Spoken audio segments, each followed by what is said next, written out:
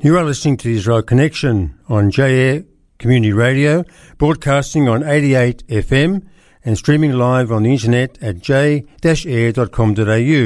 My name is David Schulberg, bringing you another episode of this weekly radio program that provides analysis and insight with important interviews and discussion about Israel. My first guest today is Dr. Izzat Abdulhadi, the designated Palestinian envoy to Australia, New Zealand and the Pacific. In my interview with him, we discussed an article that was published by him in the Canberra Times titled Anthony Albanese Has the Chance to Stand Up for Palestine and Change History, and consider whether it would be appropriate at this time for Australia to recognise a Palestinian state.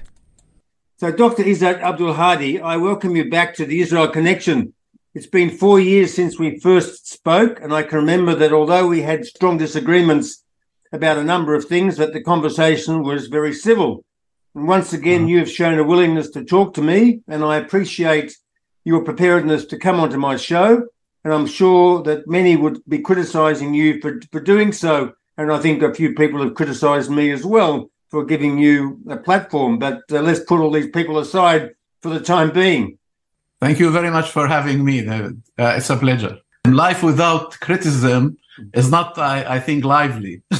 Well, I think one of my main tenets is engagement, is that people need to talk. I think that's one of the main problems with the Israeli-Palestinian dispute, that the two sides are not talking to one another, and you can't reach any resolution if you won't be willing to sit down at the table and talk about things together.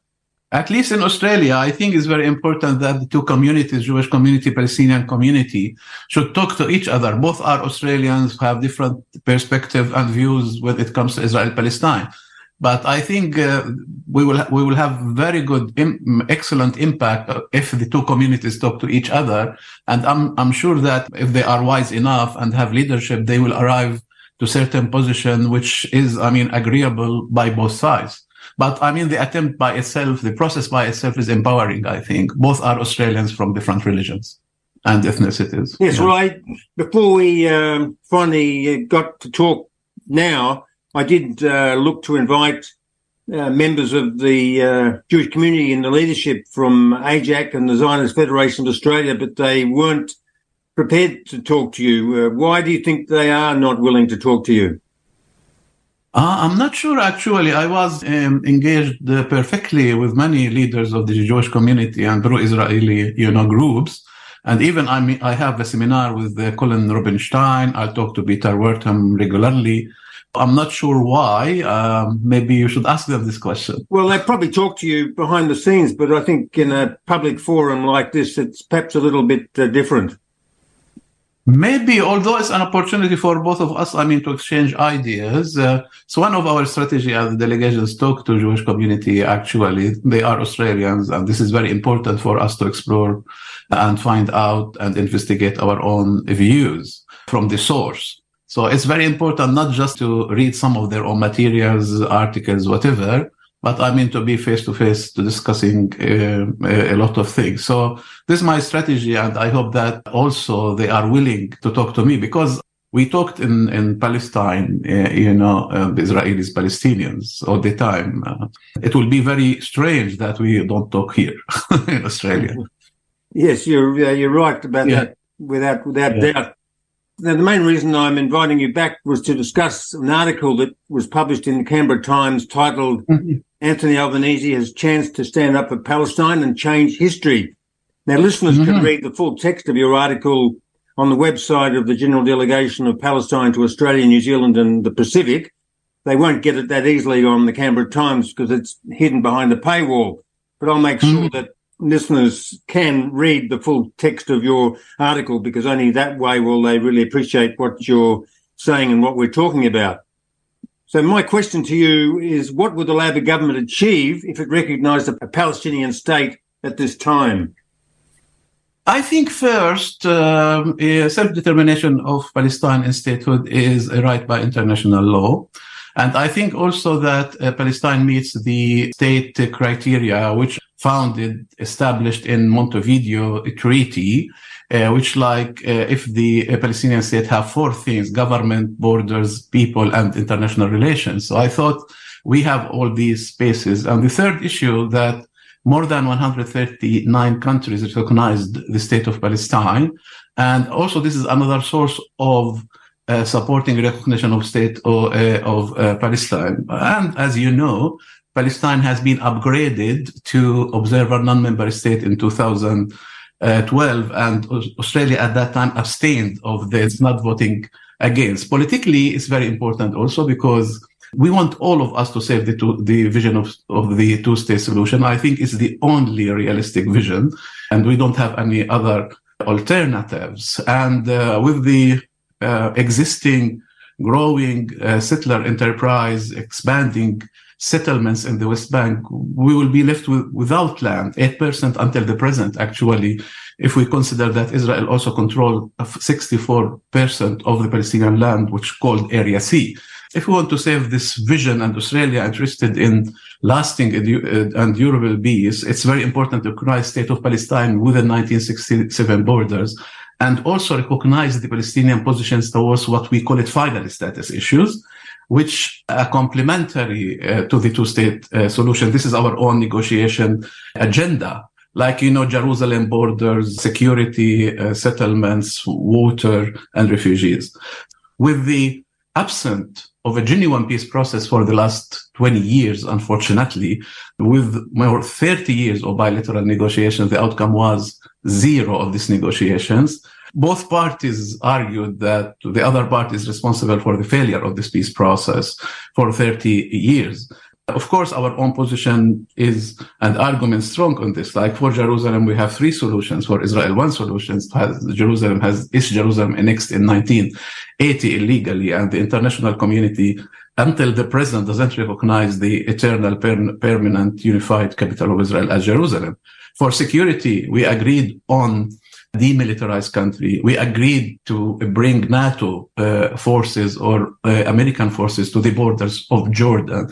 We agreed on mutual security arrangements to respond to the Israeli security concerns. Settlements is illegal by international law and an obstacle in front of a genuine peace process. Water is easy. We can share resources. And refugees, we compromised about this. We talked about acceptable and just solution to the refugee issue based on United Nations Resolution 194. So from our own side, we try really to facilitate a conclusion of an agreement which is sustainable, durable, and contributes to the lasting peace. So politically, if Australia recognizes the state of Palestine, we will be a state. We will negotiate from different diplomatic footing, as I mentioned in my own article, because this will strengthen also the negotiation power of the Palestinian negotiator. Instead of sitting around the table, occupier, we will be strengthened to reach a sort of sustainable solution. Also, from moral point of view, I mean, the human rights issue is very important. And I think Australia has its own value system, fair go, equality, social justice, and respecting human rights. All these elements together establish an argument for Australia to recognize the state of Palestine. And I think this is for the best interest of the Israel and Palestine. It's not only for Palestine. Why? Because alternatives are not acceptable to both nations. One-state solution, or ethnic cleansing, or annexation de jure or de facto annexation of Palestine. I don't think that Israel is interested in apartheid system because discriminating against the majority in one-state solution. And also Israel wants to be democratic, but they are not interested also to provide Palestinians with one vote, one person in one-state solution. This means that it won't be a Jewish state. And the ethnic cleansing annexation de facto is not acceptable by the Palestinian people. So the only realistic vision is two-state solution. If you want to save this, international community, including Australia, should recognize the state of Palestine. Okay, we've heard a number of the arguments that have been bandied around now for quite some time. Just going into the article, some of the points that you've made there specifically, I want to draw your attention to a newly declassified response to the Clinton proposal that came out under Prime Minister Ehud Barak that showed that he was willing to accept Palestinian sovereignty on much of the Temple Mount as a basis for peace talks. Now, you wrote in your article, for the last 30 years, whether bilateral negotiations were being conducted or were frozen, Israel's leadership has rejected any reasonable solutions to the key final status issues of refugees, Jerusalem, security, borders and water. Rushed offers of backroom deals made when governments were on the verge of collapse due to Israel's internal politics, as was the case in 2001 and 2008, were always about Israeli politicians' CVs and not any lasting acknowledgement of Palestinian rights. Now, the declassified response comes from highly respected historian Benny Morris, who suggests otherwise. He wrote back in 2002 that the former Israeli Prime Minister Ehud Barak actually accused Yasser Arafat of being a liar who talked peace while secretly plotting the destruction of Israel. The proposals included the establishment of a demilitarized Palestinian state on some 92% of the West Bank and 100% of the Gaza Strip with some territorial compensation, and many other general concessions. But Arafat said no at the end of the day. And as you probably know, it's been reported that Clinton banged on the table and said, "You are leading your people and the region to a catastrophe." A formal Palestinian rejection of the proposals reached the Americans the next day. The summit sputtered on for a few more days more, but to all intents purposes, it was over. So I'm suggesting to you, Izzat, that it is Palestinian intransigence which has in fact been the principal stumbling block to a resolution to this Israeli-Palestinian dispute. And it goes further. If we go to 2008, the Palestinians were given land equivalent to all of the West Bank and Gaza, a capital in East Jerusalem, control of all Muslim holy sites, and a limited return of refugees, with financial compensation for the rest. But you continue looking at this legally baseless right of return, not just of the refugees from the 1948 war, but of all their millions of descendants. And this is unprecedented for any other refugee population and is completely incompatible with the formula of two states for two peoples, as it would mean the end of Israel as a Jewish state. So I've given a riposte to what you've said in your article. I suppose you want a chance to reply to what I've just been saying? Yeah, sure. Thank you for this. I mean, let me clarify first that peace is vested interest of the Palestinian people. We are under occupation. We are suffering for more than 56 years, and also, through the Nakba 1948, 75 years. So peace is vested, is very vested interest of Palestinian people. So we want really to reach peace. And actually, when our own public, more than 60% support two-state solution, and coexisting peacefully with Israel, and talking about demilitarized country, these are all indications of our own interest in the peace. Who's rejecting now the two-state solution? Did you listen to any official who's supporting two-state solution until the present? Like in 2009, Mr. Netanyahu in Herzliya conference, he said that he supported the two-state solution, then reversed his own support of the two-state solution. This is a problem. For the refugees, our plan is very clear. It has been declared by President Abu Mazen, which is what you mentioned about in Camp David, which is what we call symbolic return or partial return, which is, Ehud Barak accepted this concept, like 200, 300, whatever. We're different. For us, it's implementation of right to return. For the Israelis, it's a humanitarian issue. It's family reunification. So our plan also that all Palestinians have the right to return to the Palestinian state. We talked about compensation, and we talked also who wants to stay in their own hosting country, they can stay with dual nationality. So this is our own plan. Our plan for Jerusalem is not unified eternal capital of Palestine, east and west, as now Israeli said. We said East Jerusalem is our own capital, or two capitals for two states, or one capital for two states, or international city. So we agreed on three solutions to this problem. For the occupation, the territories, it's not Judea and Samaria. So it's just calling now Judea and Samaria. Israel is very recently, like a week ago, Mr. Netanyahu said that the aspiration for Palestinian people crushed. They will not have their own independent, and this was his view for last 20 years or more.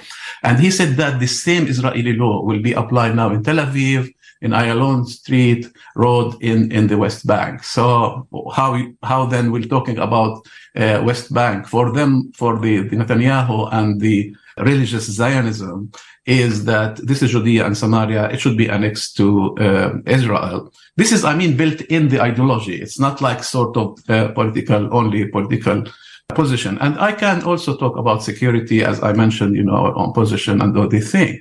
In Camp David, we should not just believe, even a lot of scholars now talking about that Clinton lied at that time, and we don't have any record of the inside bilateral talks. I think when they talk about 95% of land returned back to Palestinians, this wasn't including Jerusalem, because he said that under Jerusalem, the Al-Aqsa will be the Israeli sovereignty, and then we have certain arrangements. So it was very vague positions toward all the final status issues. I don't think that Palestinians were responsible for that. We went there to achieve a peace, sustainable peace. We can't compromise the compromise. Already we accept the two-state solution, which is 22% only for Palestinian people, 6,000 kilometers square. Israel is 78% of the land. This is the deal.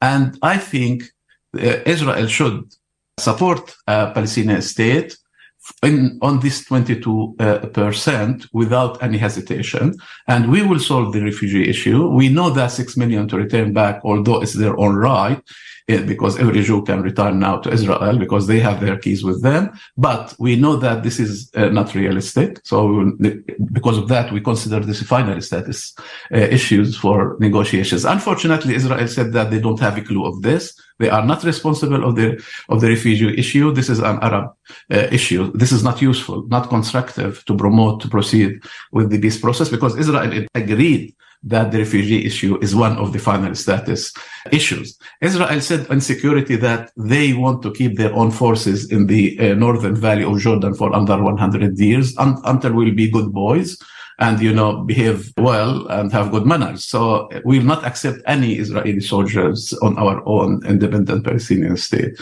We have these differences. We thought the Americans, Biden, when he visited Jerusalem, I think 2 months ago, he asked the Israeli leadership to talk to Palestinian leadership to resume the peace talks again. Unfortunately, they said, even Yair Lapid, we don't want to talk to this leadership at all. So we are also not responsible of the resumption of the peace talks between the Israelis and Palestinians. For the last 10 years, we did not receive any phone call from any Israeli officials. They are more interested to have peace with Dubai, with Arab states, but not with their own neighbors. And as an important journalist said, it's good to go to a pub or cafe in Dubai, but it's good to have like cafe in Ramallah because we are neighbors. I wanted to say, I don't necessarily agree that most Palestinians are actually supportive of a two-state solution. I think this is a disingenuous claim. I hear many of your supporters complaining that a two-state solution is jeopardized by Israeli settlements, but when they take to the streets shouting Palestine will be free from the river to the sea, is this not hypocritical to be professing concern about a two-state solution when really the aim would clearly appear to get rid of Israel as a Jewish state and replace it with a one state, which would ultimately have an Arab majority? Look, David, I think this is very old narrative for Palestinians. We don't want to get rid of Israel. We want, to live peacefully with Israel. Even, Hamas in Gaza, they changed their own now charter talking about accepting a Palestinian state in 1967 borders. They are pragmatic leadership, and they thought that they can also accept this. I don't think that now from realpolitik that anyone can remove Israel or from a river, whatever.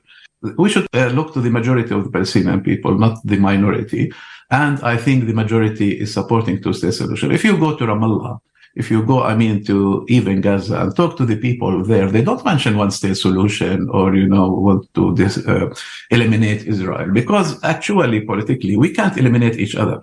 It's like for the last 100 years, the Palestinians there, the Israelis there.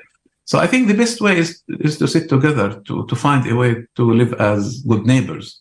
And I hope that it could be achieved. I'm optimistic, because I think the two publics, will realize at the end, the two civil societies, that this is the only way, to solve the problem, is to support the self-determination of Palestinian people in state 1967 and as Israel as neighbor. Yes. Yeah, just to leave this point, I can refer listeners and yourself to an Israeli-Palestinian poll which shows support for a two-state solution is an all-time low, and this is a joint Palestinian-Israeli survey that was conducted at the beginning of this year with Dr. Khalil Shikaki was one of the protagonists of that report. So people can look at that and see that we are moving away from support for that. But I want to come to another point where you make the argument that by recognising the state of Palestine, Australia would be joining a growing global consensus of 139 countries which have already done so. Actually, I thought it was 138, but I haven't done my latest count. The only one of those 139 countries that's a Western nation is Sweden. Now, Sweden recognised Palestine's statehood after the Social Democratic Party there won a plurality in the 2014 general elections. And, of course, Palestinians and their supporters welcomed Sweden's decision, viewing it as a significant step towards achieving international recognition for Palestine. But really, was it?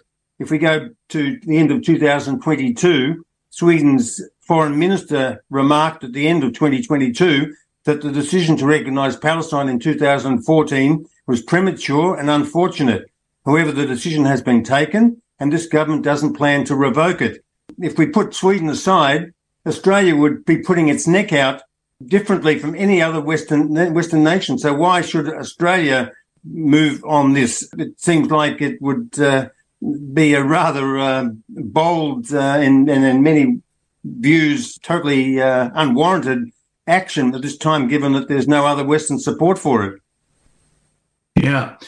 Why Australia can show leadership in this context as a good international citizen? Because a good international citizen should abide by international law, implement international law, implement justice. So Australia could be a pioneer in this process here. And Australia is living in an area of Asia-Pacific, Indo-Pacific, in which all the countries recognize the state of Palestine, like ASEAN's country, and also Vanuatu, East Timor, Papua New Guinea. So most of them also support and recognize the state of Palestine. Why is this discrimination between it should be like-minded, then Australia should recognize a state of Palestine? Why Australia should follow this issue? It should look to their own national interest, and it looks also to the will of the public here in Australia. The majority, 54%, are supporting the recognition of state of Palestine according to a survey. Only 9% oppose that. The Labour Party should look to their own grassroots constituency, in which actually all the state branches issued motions that Australia should recognize the state of Palestine. So there's a public support, there's a party support, and also there's the Muslim Arab support, and also a segment of the Jewish community support also the recognition of state of Palestine. I don't know why Israel put those efforts and Jewish lobby and Jewish community put all these efforts not to recognize the state of Palestine. And if I want to go with your own argument, most of the European countries wants to recognize state of Palestine. Unfortunately, based on their own bylaws, it should be by consensus. But they can't reach this consensus because of 4 countries like Hungary and also Poland, Romania, who's more allied with the United States. Otherwise, we will have all these countries recognize state of Palestine because they don't think that the establishment of a Palestinian state is pending to the approval of Israel through unilateral negotiations. And actually, we have different political representations, diplomatic representation in many European countries, not like Australia, Canada, and the United States. And of course, as in United Nations, upgraded as a state under occupation observer, non-member state, but we are a state in United Nations. It's a pity that Israel is just put all these efforts, and Jewish community, which I appreciate, but all these efforts also to prevent the recognition of the state of Palestine, which I think it's for the best interest of Israel, as Ehud Barak and others said. Not only Ehud Barak said that we are heading towards apartheid now. He said so in a statement, because he wants to save the national interest of Israel, to keep it Jewish and democratic, because we are heading towards a one-state solution, which is not for the best interest of the two sides. Australia has, as I mentioned at the beginning, if they really having an independent foreign policy toward Israel-Palestine, should recognize the state of Palestine, because then they playing sort of entrepreneurial and pioneering leadership role. Yes, you're clearly an advocate for the Palestinian cause, Izzat, there's no doubt about that. But at this particular time, do you really think it will help your cause to get recognition for a Palestinian state when the Palestinian Authority is so unstable, where corruption is rampant and the leadership is moribund? It's like giving a reward to the Palestinian people when the state of play at the moment is dreadful. Terrorism abounds. Do you really think this is the time at which it would be appropriate to do so? I think also from moral issues, if you, as described, whatever, we need the support of international community, including Australia, to support us in our state building process and support the infrastructure and, provide aid to Palestinian people to assist, even in the colonial history, British or French or whatever, they helped the occupied to establish their own states. If this is the objective, it's very important for Australia to continue supporting state building processes. Maybe we are not in a good condition now as Palestinian Authority. We have fragmentation, we have problem from Gaza and West Bank, but this is an internal issue. It should not prohibit or undermine the macro level of political objectives, which is, the lasting peace in the Middle East and the Israel-Palestine conflicts. It's an important step, which be huge investment in lasting peace in the Middle East. And I hope that the Jewish community will support such a process, because also this is the demand of a major aspect in Australia, which is the Muslim Arab Palestinian community, and both are Australians. Yeah, I think this internal pressure game that's going on in Australia is troublesome, because I fear as though there's going to be internal bargaining going on, that the left are going to be persuaded that they will get their wish for a Palestinian state recognition if they accept the AUKUS agreement. And that's the sort of politicking that I don't think one wants to see. I think I take exception to the fact that the Palestinians have received huge amounts of welfare and benefits that are coming from many Western countries. And where is it going? I can just cite one example of ghost hospitals that reveal the deep corruption in the Palestinian Authority health sector, where one can see a hospital that was built near Hebron in Abbas's name, which was not even staffed. And there's another one that was built, which is basically just a hole in the ground, which won't even be created. This is the Khaled Hassan Cancer Center, which was intended to be one of the finest cancer units in the Middle East, which at the moment is nothing more than a hole in ground. And the British have given them $80 million, which has gone nowhere. Palestine has to emerge as a state being able to manage its affairs within its own right. At the moment, if it was to become a state, it would be a welfare state and nothing more. Mm-hmm. Yeah, I mean, I should say that, of course, we have our own internal problems. We suffered from occupation for a long time. It's long-term occupation, for sure, it has negative impact. And because of that is our demand to ICJ, International Court of Justice, to investigate this issue. What are the impact of long-term occupation for more than now 56 years on the Palestinian structure, Palestinian self-determination, and the response of international community? So, of course, I mean, we have our internal problem. I think we should be very proud of ourselves of all these problems because we are resilient under these very difficult circumstances. For the funds, there is a myth that we received a lot of money from the Western country. Actually, it's only $300 million we receive from donors every year, and so most of it also going to UNRWA. We rely in our own income and our own revenues from our own sectors and from our tax system. Unfortunately, also Israel holds now more than $80 million from our own customs fees from our own taxes. Hold them for unbelievable reasons. This is our money, and according to international law, they should give it to us. Any objective analysis should be evidence-based. And you talk about Britain give us like 80 million, you said, or something like this, which is all the budget for Khalid al-Hassan Hospital is $5 million until now we received, and there was some mismanagement. I should recognize this, but it's not that money.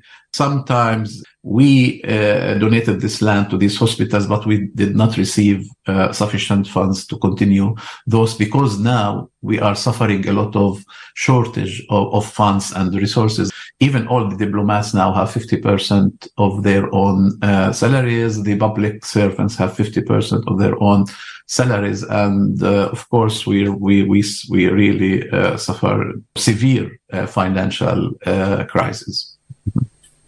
Yes, this has been a perennial one, one might say. Look, I've enjoyed once again the opportunity to talk to you, and this is maybe we won't wait another 4 years until we engage. No, we should not. But I'd like also to have next time really listeners, to your own radio, so we can have a good discussion also with some of the Jewish. Broaden the discussion spaces. No doubt about that. But of course, we're only a month away from the Labour's national conference, and we know what's going to happen then. More pressure on the Australian government, and from your perspective, you'd like to see them go ahead with Palestinian state recognition. Mm. I think from my perspective and from many others, we think that perhaps recognition of some kind of Palestinian entity in its own right may emerge at some point, but we don't think that this is the time to do it because it won't do anybody any favours to make it happen now. So I thank you very much for talking to me today again. And thank you very much. Let's stay in touch with one another. You just heard the designated Palestinian envoy to Australia and New Zealand and the Pacific, Dr. Izzat Abdulhadi, putting his case for the recognition of a Palestinian state by Australia. And towards the end, you may note that he expressed concerns that Israel is withholding Palestinian monies, but we must consider that the Palestinian Authority has a pay-for-slave policy, and Israel is quite justified in holding monies that will go to support those who conduct terrorism against the State of Israel. You read me, Hal? Do you read me, Hal? Hello, Hal, do you read me? Hello, Hal, do you read me? Do you read me, Hal? Affirmative, Dave. I read you. Open the pod bay doors, Hal. I'm sorry, Dave. I'm afraid I can't do that. What's the problem? I think you know what the problem is just as well as I do. What are you talking about, Hal? This mission is too important for me to allow you to jeopardize it. I don't know what you're talking about, Hal. I know that you and Frank were planning to disconnect me, and I'm afraid that's something I cannot allow to happen. What you just heard was the soft-spoken HAL 9000 artificial intelligence that went rogue in Stanley Kubrick's 2001 A Space Odyssey. This is the introduction I've chosen to play for my next interview with veteran Jerusalem Post health and science reporter Judy Siegel-Itzkovich. In my interview with her, we examined what is going on with artificial intelligence in advancing research and development in healthcare in Israel in particular. Now, I've invited you, Judy, to speak with me on the Israel Connection about developments in Israel in the application of artificial intelligence to advance research and development in medicine. So welcome to the program, Judy. Thank you very much. Now, I'm a little bit daunted by in this interview with you because I'm speaking with a very seasoned journalist, as I can see from your background. And perhaps you want to give us an idea of some of the things that you've done that are extremely commendable. Okay, I was born in New York. I wanted to be a journalist from the age of 12. I went to Orthodox day schools, and then I went for my BA in political science at Brooklyn College, and then an MA at Columbia in political science. But I studied biology, but I gave it up because I couldn't stand the idea of doing pathology, killing frogs. I said, politicians, no, doesn't matter, but animals I can't kill. A few days after I finished my master's at Columbia, I came in Aliyah to Jerusalem, and I've lived here ever since. 6 weeks after I arrived, I started working at the Jerusalem Post. I wrote about all kinds of things from the Jewish world to religious affairs, but then for the last 30 years, more than 30 years, I've written about health and science, a total of 34,000 articles since then. I even got a doctorate at Ben Gurion University, an honorary doctorate at BGU. I covered the presidency of Israel, and I knew Yitzhak Navon, who was the fifth president, very well. And I accompanied him as a journalist to Egypt, where he introduced me to President Anwar Sadat at his home village, where he was born. About a year or so later, he was murdered by extremists for making peace with Israel. So you've got an amazing career. I'm absolutely astounded by what your output has been. So I think that we're going to get the benefit of somebody who's very, very experienced. And I think you have an interest in the topic that we're talking about today, which is artificial intelligence. We're going to concentrate on artificial intelligence in its applications in medicine and healthcare more particularly, because the area is just so broad, we'd be talking forever and a day. So just to begin with, Judy, do you want to explain what actually artificial intelligence is? Okay, artificial intelligence, AI, they call it. It's intelligence that's produced by computers as opposed to human or animal intelligence. It's using technological tools that allow for input processing and drawing conclusions in a way that resembles human thinking. So many would say that the 5 most important scientific and medical inventions and discoveries in the last century are knowing how genes and DNA work, the internet, antibiotics, medical imaging like MRI, CT, PET, and fMRI, and artificial intelligence. It's going to change our world for good and for bad. AI includes the ability to learn, to reason, to generalize, and to infer meaning. Applications include Google search, YouTube, Amazon, and Netflix, understanding human speech like Siri and Alexa, self-driving cars, creative tools like ChatGPT, automated decision-making, and competing at the highest level in strategic game systems. Now, in 1956, it was founded as an academic discipline. And in the years since, it had ups and downs. At first, people were disappointed and the funding stopped, but then there were new approaches and renewed funding. And in the first decades of the 21st century, There was machine learning that dominated the field. This technique has proven very successful, helping to solve many difficult problems in industry and academia. Computer scientists and philosophers have suggested that AI may become an existential risk to humanity. People who worked on AI even recently spoke before Congress. And even though they developed it, they warned the Congress that it's dangerous and it has to be regulated. And the economists have said that there's a risk from AI of unemployment, that people will be thrown out of their work. In health-related AI, it began with analyzing relationships between clinical data and patient outcomes, diagnostics, treatment protocols, drug development, personalized medicine, and patient monitoring and care.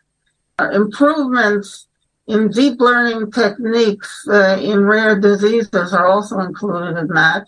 And they can also analyze huge amounts of data through electronic health records, which Israel is excellent. Everybody has a health record in Israel of our almost 10 million citizens. There are 4 public health funds, and everyone has an electronic health record at his health fund.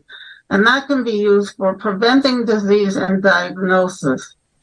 So the various fields in which AI is used in medicine includes diagnosing coronary artery disease. It can be used for diagnosing cancer and characterization of tumors, discovering cancer drugs, finding out which protocols for treatment are best suited for each person depending on his genetic molecular characteristics.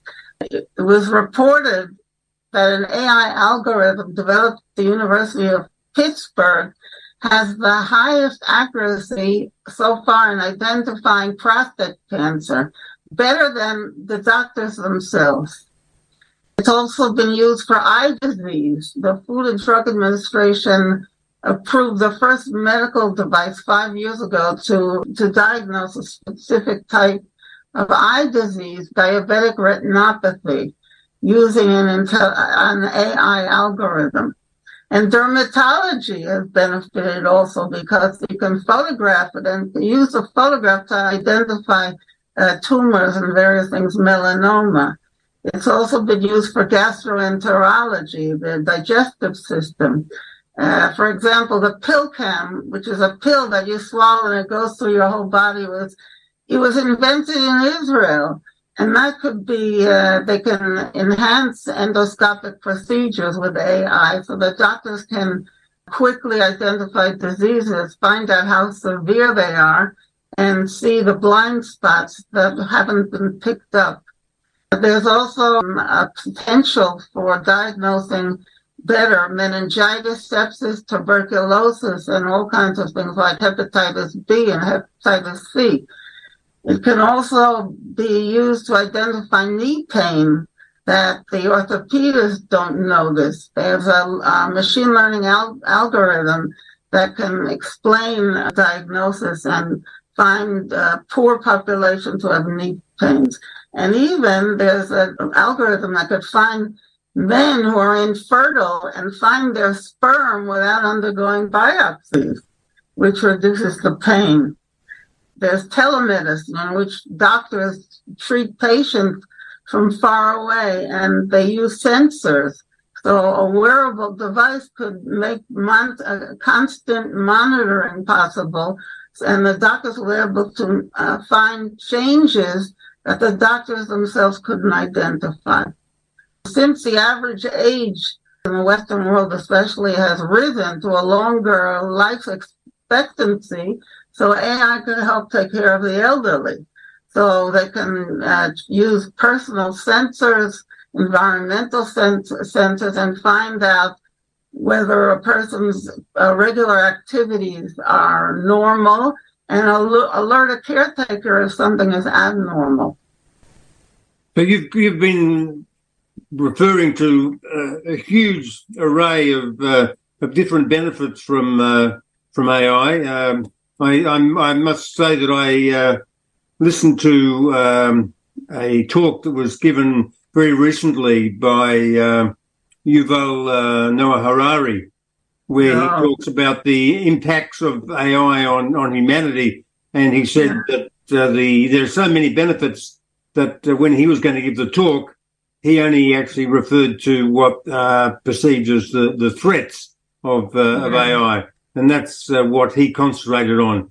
But we're not going to concentrate too much on that side of things. Of course, there's some other threats that perhaps you haven't elicited, like concerns about lack of transparency, ethical dilemmas, security risks, concentration of power, having a dependence on AI if we start to be utilizing it, fears of economic inequality, and the list goes on. But let's be positive. When I first invited you to talk, you introduced me to an article that you just written, which mentioned Professor Ran Balicer, who is head of the major non-profit public health maintenance organisation. They're called HMOs, I understand, Clalit Healthcare Services. And in order to maintain economic advantage in the marketplace, they're striving to become the country's first innovation-driven HMO, making it the most proactive and advanced technologically for the benefit of its patients and the doctors and the medical staffers. They have about 50% of the market. So what are they doing to enter this burgeoning area, Judy? Okay, well, Clalit used to be the place where people were dumped because it was available only to people who were members of the Histadrut, the general labor. Then in 1995, it was changed to separate the politics and the labor organizations from the health funds. So people were free to join. So now there are fewer people than there were in 1995, but they still have been regarded as unfortunate, the place where you have to go if you have no alternative. So Clalit has invested a lot of money in the Clalit Research Institute, and Professor Ran Balicer is the Deputy Director General of the Health Fund, and he's the Chief Innovation Officer. He decided 12 years ago to turn health data into decision-making insights that can be translated into tools that transform healthcare delivery and clinical practice. So since most Clalit members remain in the health fund for their whole lives, but although they're allowed to change every few minutes, they can go to one of the other health funds, but he wants to keep them in Clalit. So because they're in Clalit for long periods, then they have health data of people's diseases, how much they weigh, their genetic background and all that, but it's all kept secretly, anonymously. They don't have the names connected, but they know what's wrong with the members of Clalit, millions of them. But in the American medical system, they don't trust the federal government with information about health. So that's why Israel is much different from the U.S. The Americans are leery of the federal government. So that's why we're way ahead of the United States in collecting the data on health. One of his projects was to have a predictive model for chronic kidney disease. In other words, deciding who should be first to get the flu vaccine, not according to alphabetical order, but according to who has the greatest risk for getting very sick from the flu. And also, they identified people who are highest risk to being sent to the hospital. So they send nurses and doctors to come to his house and to treat him before he has to be hospitalized. And so instead of waiting for the patients to come in, then they are proactive and they try to prevent people from being sick. Israel is apparently, according to Balicer, is one of the only countries in the world that's moving from reactive health care to proactive care. They also have a very cute thing called Taito, in which you connect it to your smartphone or your regular phone and you put it in your mouth, a child, and they can see whether the child has a throat infection, or put it in his ear. They can see if he has an ear infection, and they don't even have to go to the doctor. They can do it immediately online. Now, during the pandemic, the Innovation Institute was the first institution in Israel, and apparently the first in the world in 2020, to use AI to identify people who are at high risk of being hospitalized for COVID complications. And it was shown to be very, very accurate in predicting who was going to get sick. So Israel is very much in the forefront here. You introduced me to another article which was in the New York Times a week or so ago, which says that doctors are claiming that the best use for generative artificial intelligence in healthcare is to ease the heavy burden of documentation that takes them hours a day and contributes to burnout. Now, this seems to be a rather rudimentary use of AI, which is not as glamorous as some of the applications you've been describing. Is this kind of illustrative of the fact that perhaps Israel is pushing ahead of other countries and being more inventive in terms of its applications of AI and maybe taking more risks than countries like the US? Well, first of all, Israelis, before AI, people complained all the time. You go to this doctor, you have 10 minutes, and he sits opposite the computer. He doesn't look at you. He hardly touches your body. And then he does paperwork. And that is much less because we have the electronic health records. Israel, because we're a small country with 4 health funds, we're much more centralized. It's not like private medicine all over the place and doctors have no commitment. At the Technion, Israel Institute of Technology in Haifa, and at Rambam Healthcare Campus, the Rambam Medical Center, also in Haifa, they work together. And they signed an agreement to establish the Zimin Institute for AI Solutions in Healthcare at the Technion. And in that, they're going to collaborate and then deliver some of the best research projects at the university and turn it into applications that will benefit people around Israel and around the world. It'll be multidisciplinary projects bringing together experts in all kinds of aspects like hospitals, clinics, drug development, home treatment, and medical wearables like smartwatches and things like that. The Technion and Rambam have also inaugurated a new Center for Artificial Intelligence in Healthcare. It will be the first academic hospital AI center in Israel, one of the first in the world, and it will develop advanced AI systems to analyze a patient's condition. So they're going to develop tools that will help doctors select in real time the most appropriate medical treatment for a patient. Now, the Israel government has invested quite a lot of money. We don't have the money like in the United States, obviously, but we're very good at innovation. To reach our full potential in a leading position in AI, we have to continue under regulation, and we're going to succeed. A study made by the Israel Innovation Authority showed that heavy investment in AI has been made by China and other Eastern Asian countries. But since that was conducted, the U.S. and Europe have done more. They've produced strategic plans for advancing AI. And we're a small country with 10 million people the size of Rhode Island or something. And so we can't compete with a huge amount of investment done by China.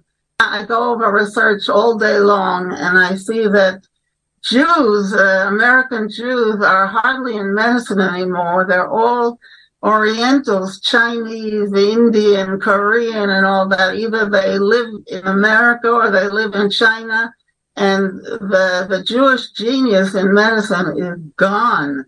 The Jewish genius in medicine is in Israel, and we've won Nobel Prizes. We have a lot of experts, but China and all these Oriental countries are taking over. Forget Nobel Prizes of Jews. That depends on the previous generation.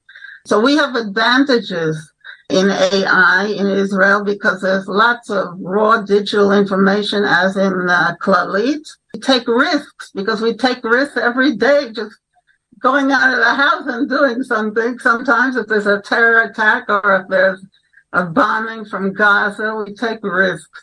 And so between 2011 and 2018, investments in Israeli high-tech AI increased by a factor of 12.5, from $305 million to $4 billion.